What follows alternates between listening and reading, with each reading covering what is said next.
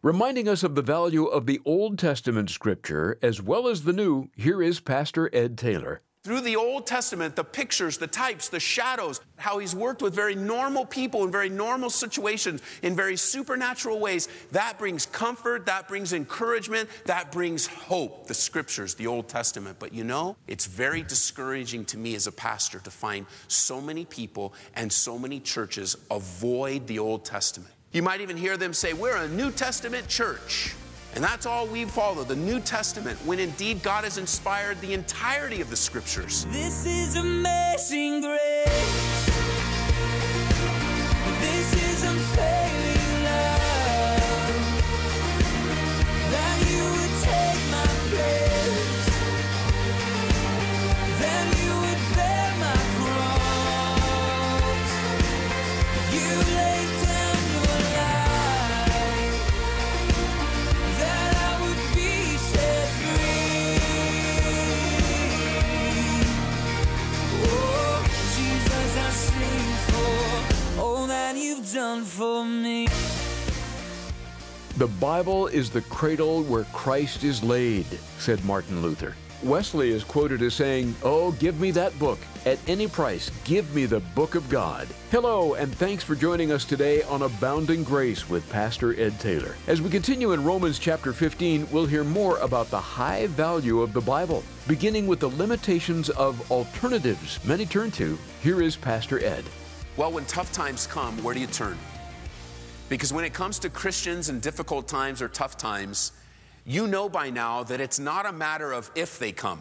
I mean, if that's your mindset right now, well, if they come, they might not come. Let me just say, you need to change the way you view trials and tribulations and tough times. For the believer, like anyone else on the planet, it's not if they come, it's when they come. And when they come in your life, where do you turn? I've been around long enough serving the Lord and as a pastor, as a lay leader, to find a lot of people turn to a lot of things when tough times come. I mean, it's just their natural response. Difficulty comes, there are those that turn immediately to the bottle. It's their habit. Oh, that surely will numb the pain. That surely will make things better, only to find out that the bottle makes things worse, not better. Maybe it's not the bottle for you. Perhaps in your tough times, you immediately process them and your first response is, I need another relationship. That's my problem. I need somebody in my life. I've got to have somebody to share the burden with me. I've got to yoke together. And what that has done, though, it has taken you from bad relationship to bad relationship to bad relationship, and indeed not making things better, it's made things worse.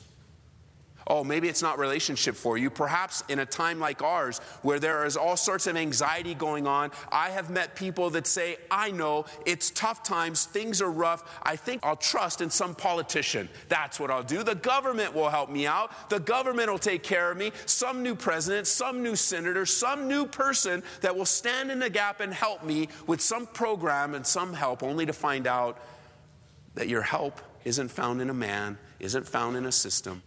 Your help is found in the Lord Jesus Christ. And so if your first response is not to turn to Him, you're going to find even more trouble, more difficulty. I've met people that trust in their riches.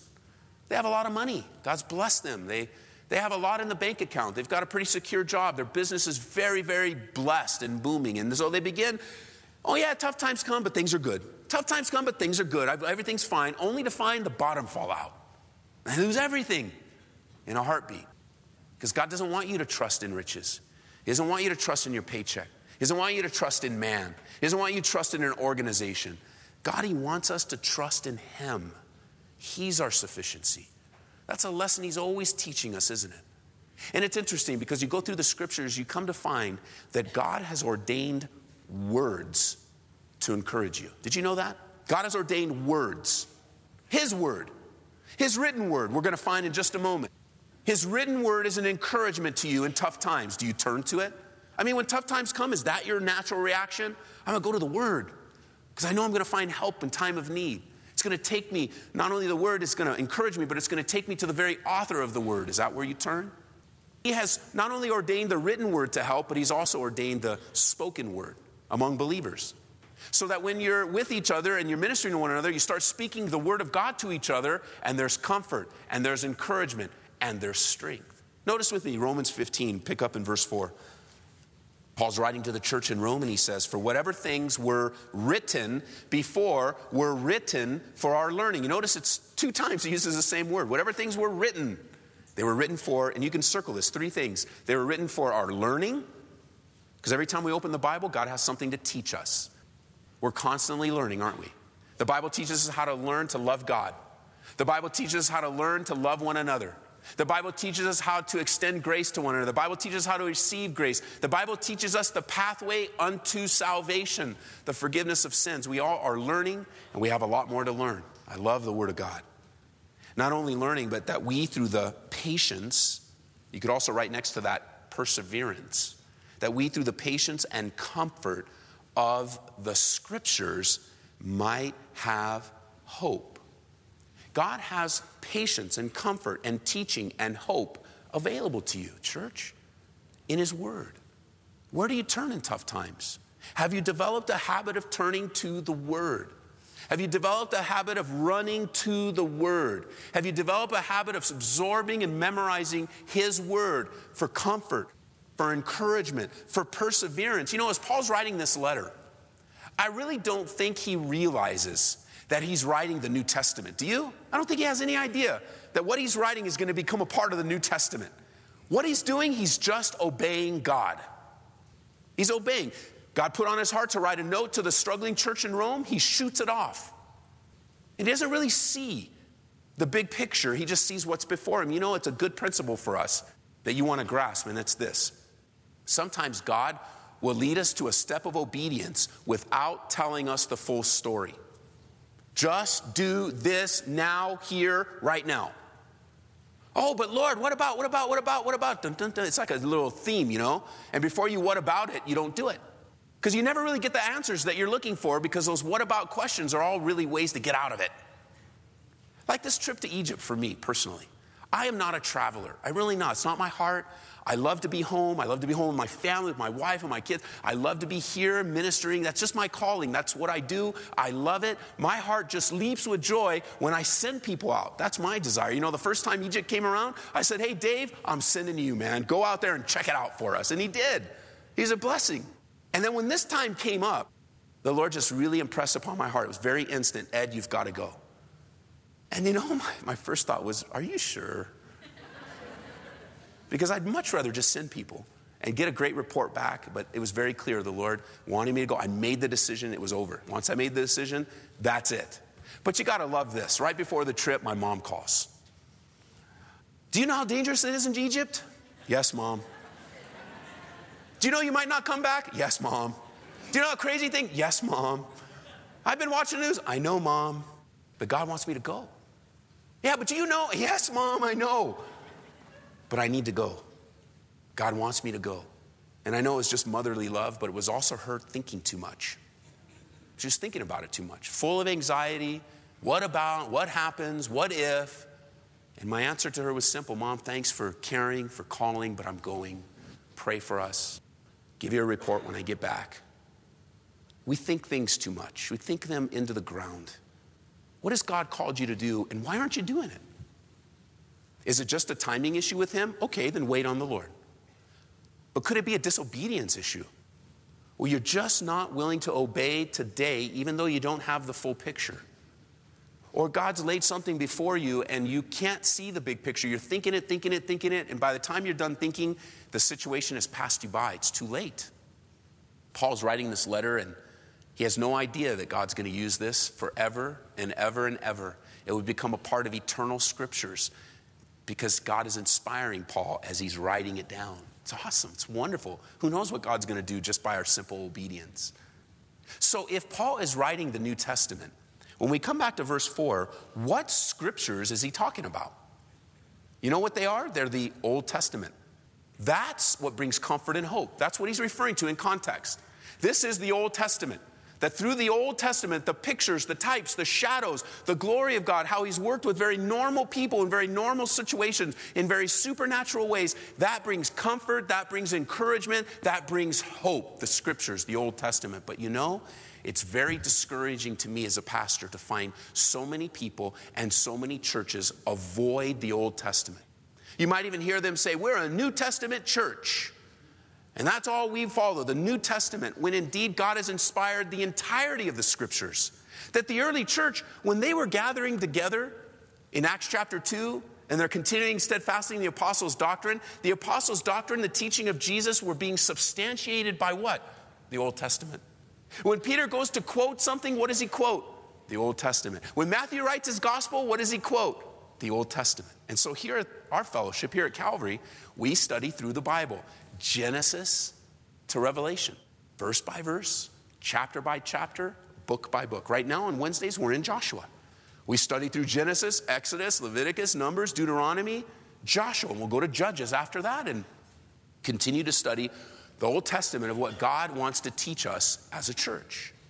But I know how it works. You know, you have started off the new year and you've got your little Bible reading system that we put out, or you might have your own, and you get through Genesis. It's easy, isn't it? Oh, this is great. This is wonderful. You get through Exodus. That's a little rocky, but not too much. But then you get to Leviticus and you're like, what in the world is this? Very unrelatable at first glance. You're flipping through and there's pages and pages, and even in Numbers, of names and names and names and names. And then you just say, forget it. I'm reading the New Testament. Because I don't get it. I don't understand it. Just think about this for a second, just by way of application. God reserved just 66 books, certain pages, certain words for his scripture. And yet he has listed page after page of name after name after name after name after name. Why? Well, I'll tell you. I think God wants to teach us that he's very interested in individuals and in people, in you. Oh, so God knows their name, God knows your name right now. What you're going through, what you're facing, the joy that you're experiencing, the tough times, God knows your name. And okay, some of the names are difficult to pronounce and they're difficult to read, but read them and allow the Holy Spirit to minister to you. The Old Testament, it's through the Scriptures that we find hope and patience and comfort. Don't ignore the Old Testament. There's no book on earth like the Bible. Hey, flip over to 2 Timothy. Let's pause here for a second and look at a very important doctrine. A doctrine that's essential to us as believers. And that is, we believe that the Bible is the infallible, inerrant Word of God.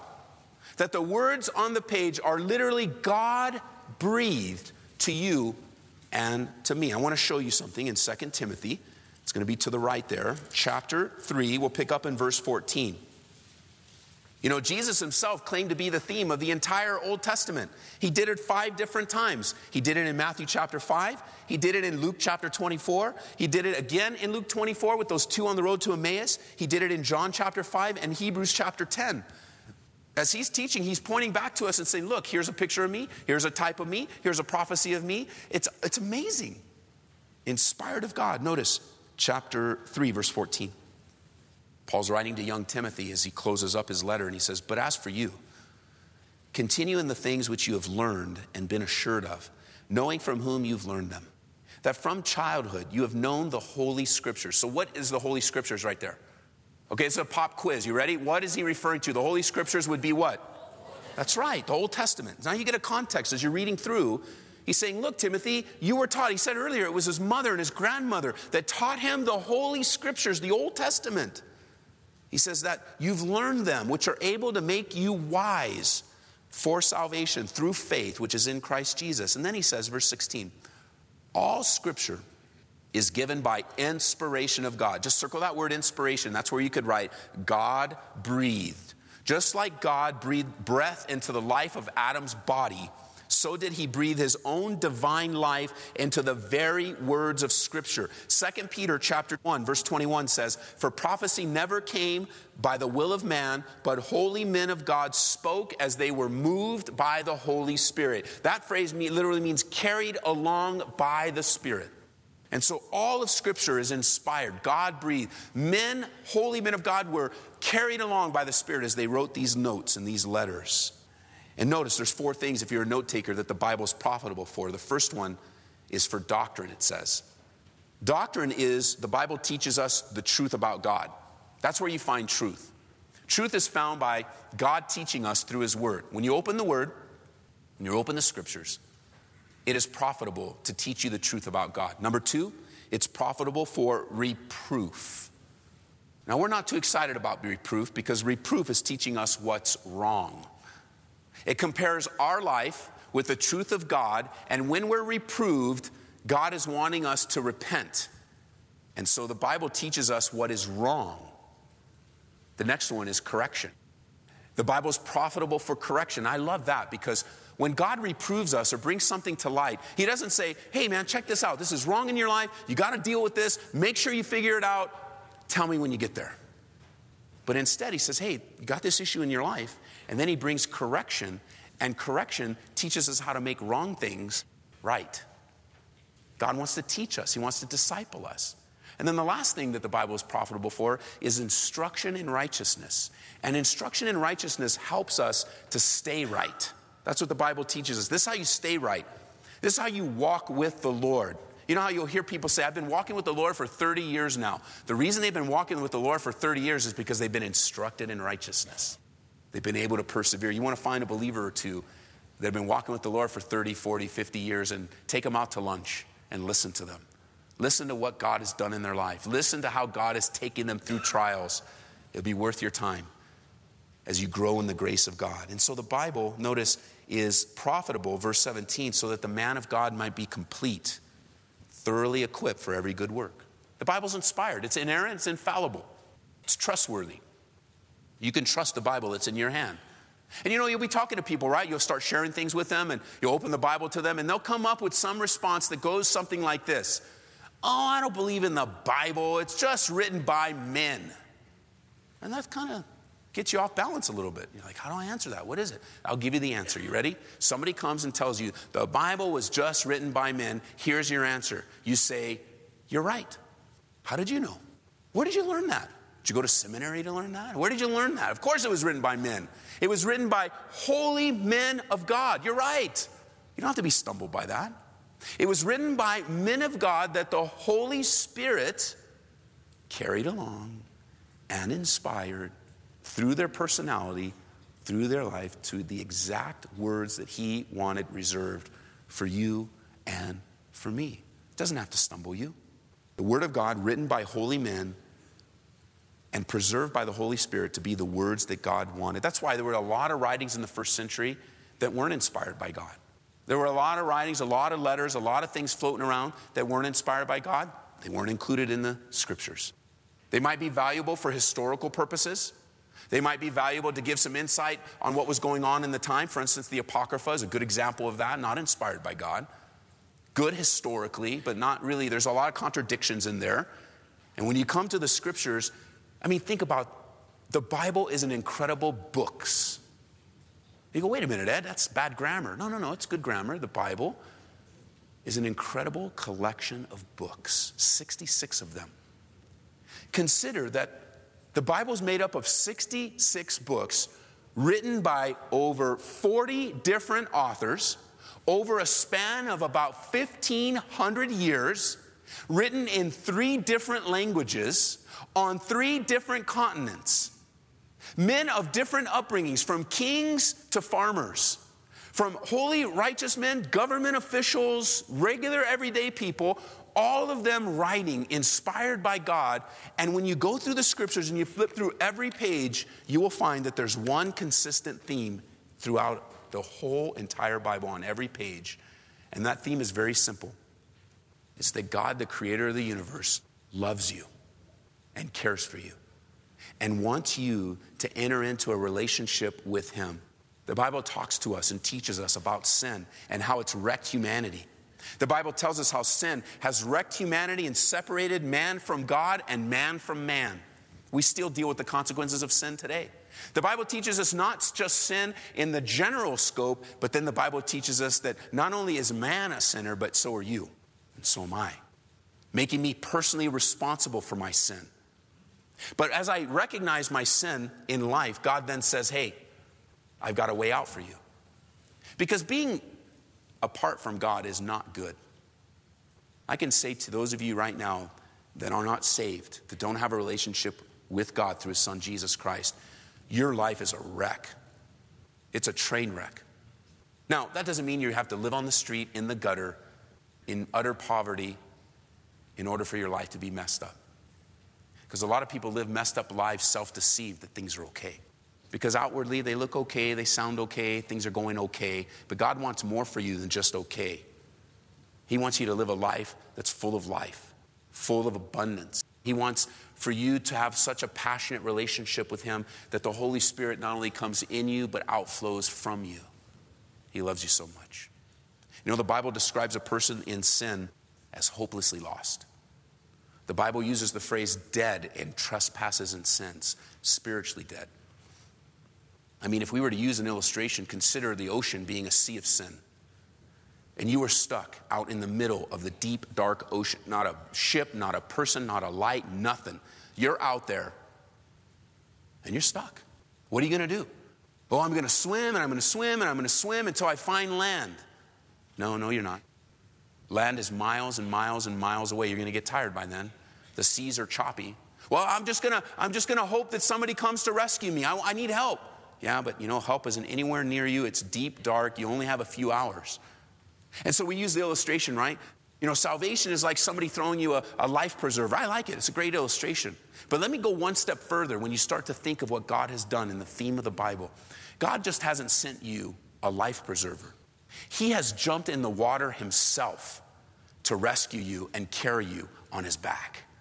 And I realize it now. Some of you are very resistant to love. It's very scary for you. It's very difficult for you to process. But might I suggest that what you're really dealing with is the reality that if you embrace a God of love, it's going to require great change in your life. And you just don't want to change. It's just not that important to you. Spiritual things have been put on a back burner for so long that your heart is so hard. The things that you're processing in your heart right now, the conviction of sin that's coming to you, you can respond to the theme of the scriptures, and that is God is passionately in love with you. His sent His only Son, Jesus Christ, to live for you and die for you and rise again the third day, so that as a relationship that you have with Jesus is with a living God, not a dead God, not an idol. Jesus is alive. And the Bible says that He's coming back again very soon, readying Himself a bride. That bride is described as the church, you and I. Amazing stuff. So the Bible is inspired. It's profitable. So please, church, be very, very, very careful to not allow anyone to take that Bible out of your hands. Don't allow churches to do that. You know, there are churches that say, don't worry about the Bible, don't worry, we'll take care of it for you. No, we won't take care of it for you. You need to take care of your own Bible. You need to have one. You need to use one. I mean, so much so that we have invested thousands of dollars as a church to make sure that anyone that walks through that needs a Bible can take one before they leave. It's that important to us. Some strong words of encouragement from Pastor Ed Taylor on the priority of the Bible in your life. Trust you're encouraged to get into the Word and get the Word into you. This is Abounding Grace. You'll find us on the web at aboundinggraceradio.com. Let me highlight some of the features. Look for our quick links, and you'll discover you can listen to our programs anytime you'd like. We also offer a free podcast, too, and you can read Pastor Ed's blog there as well. We've also made it super easy to donate to the ministry, and there's a place to contact us, too. Speaking of which, we'd sure like to hear from you. Let us know what you think of our study in Romans, and if you're finding these daily studies helpful to your walk. We'd also very much appreciate your support as we present Abounding Grace here over the radio. Again, go to aboundinggraceradio.com. We also offer an app that makes listening to Pastor Ed's teachings really easy to do. You can download the free app by searching for Calvary Aurora. Each month, Pastor Ed picks out a book that he believes can really help you grow in grace and be the person God wants you to be. Our pick of the month is The Third Option by Miles McPherson. I don't have to remind you that we're living in a racially divided nation. You may have even heard it said Sunday morning is the most segregated time in America today. Pastor Miles shares openly what has led to this great divide both within the church and across the country. He believes instead of choosing one of two sides, there is a third option, one that is proven to bring people together and promote genuine peace. That's the third option, and we'll gladly send you a copy for a donation of $25 or more. We ask that you call to place an order at 877-30-GRACE. That's toll-free 877-30-GRACE. We'll return to Romans next time on Abounding Grace with Pastor Ed Taylor. May God richly bless you with His abounding grace. This is amazing grace. This is unfailing love. That you would take my place. That you would bear my cross. You laid down your life. That I would be set free. Oh, Jesus, I sing for all that you've done for me. Abounding Grace is brought to you by Calvary Church in Aurora, Colorado.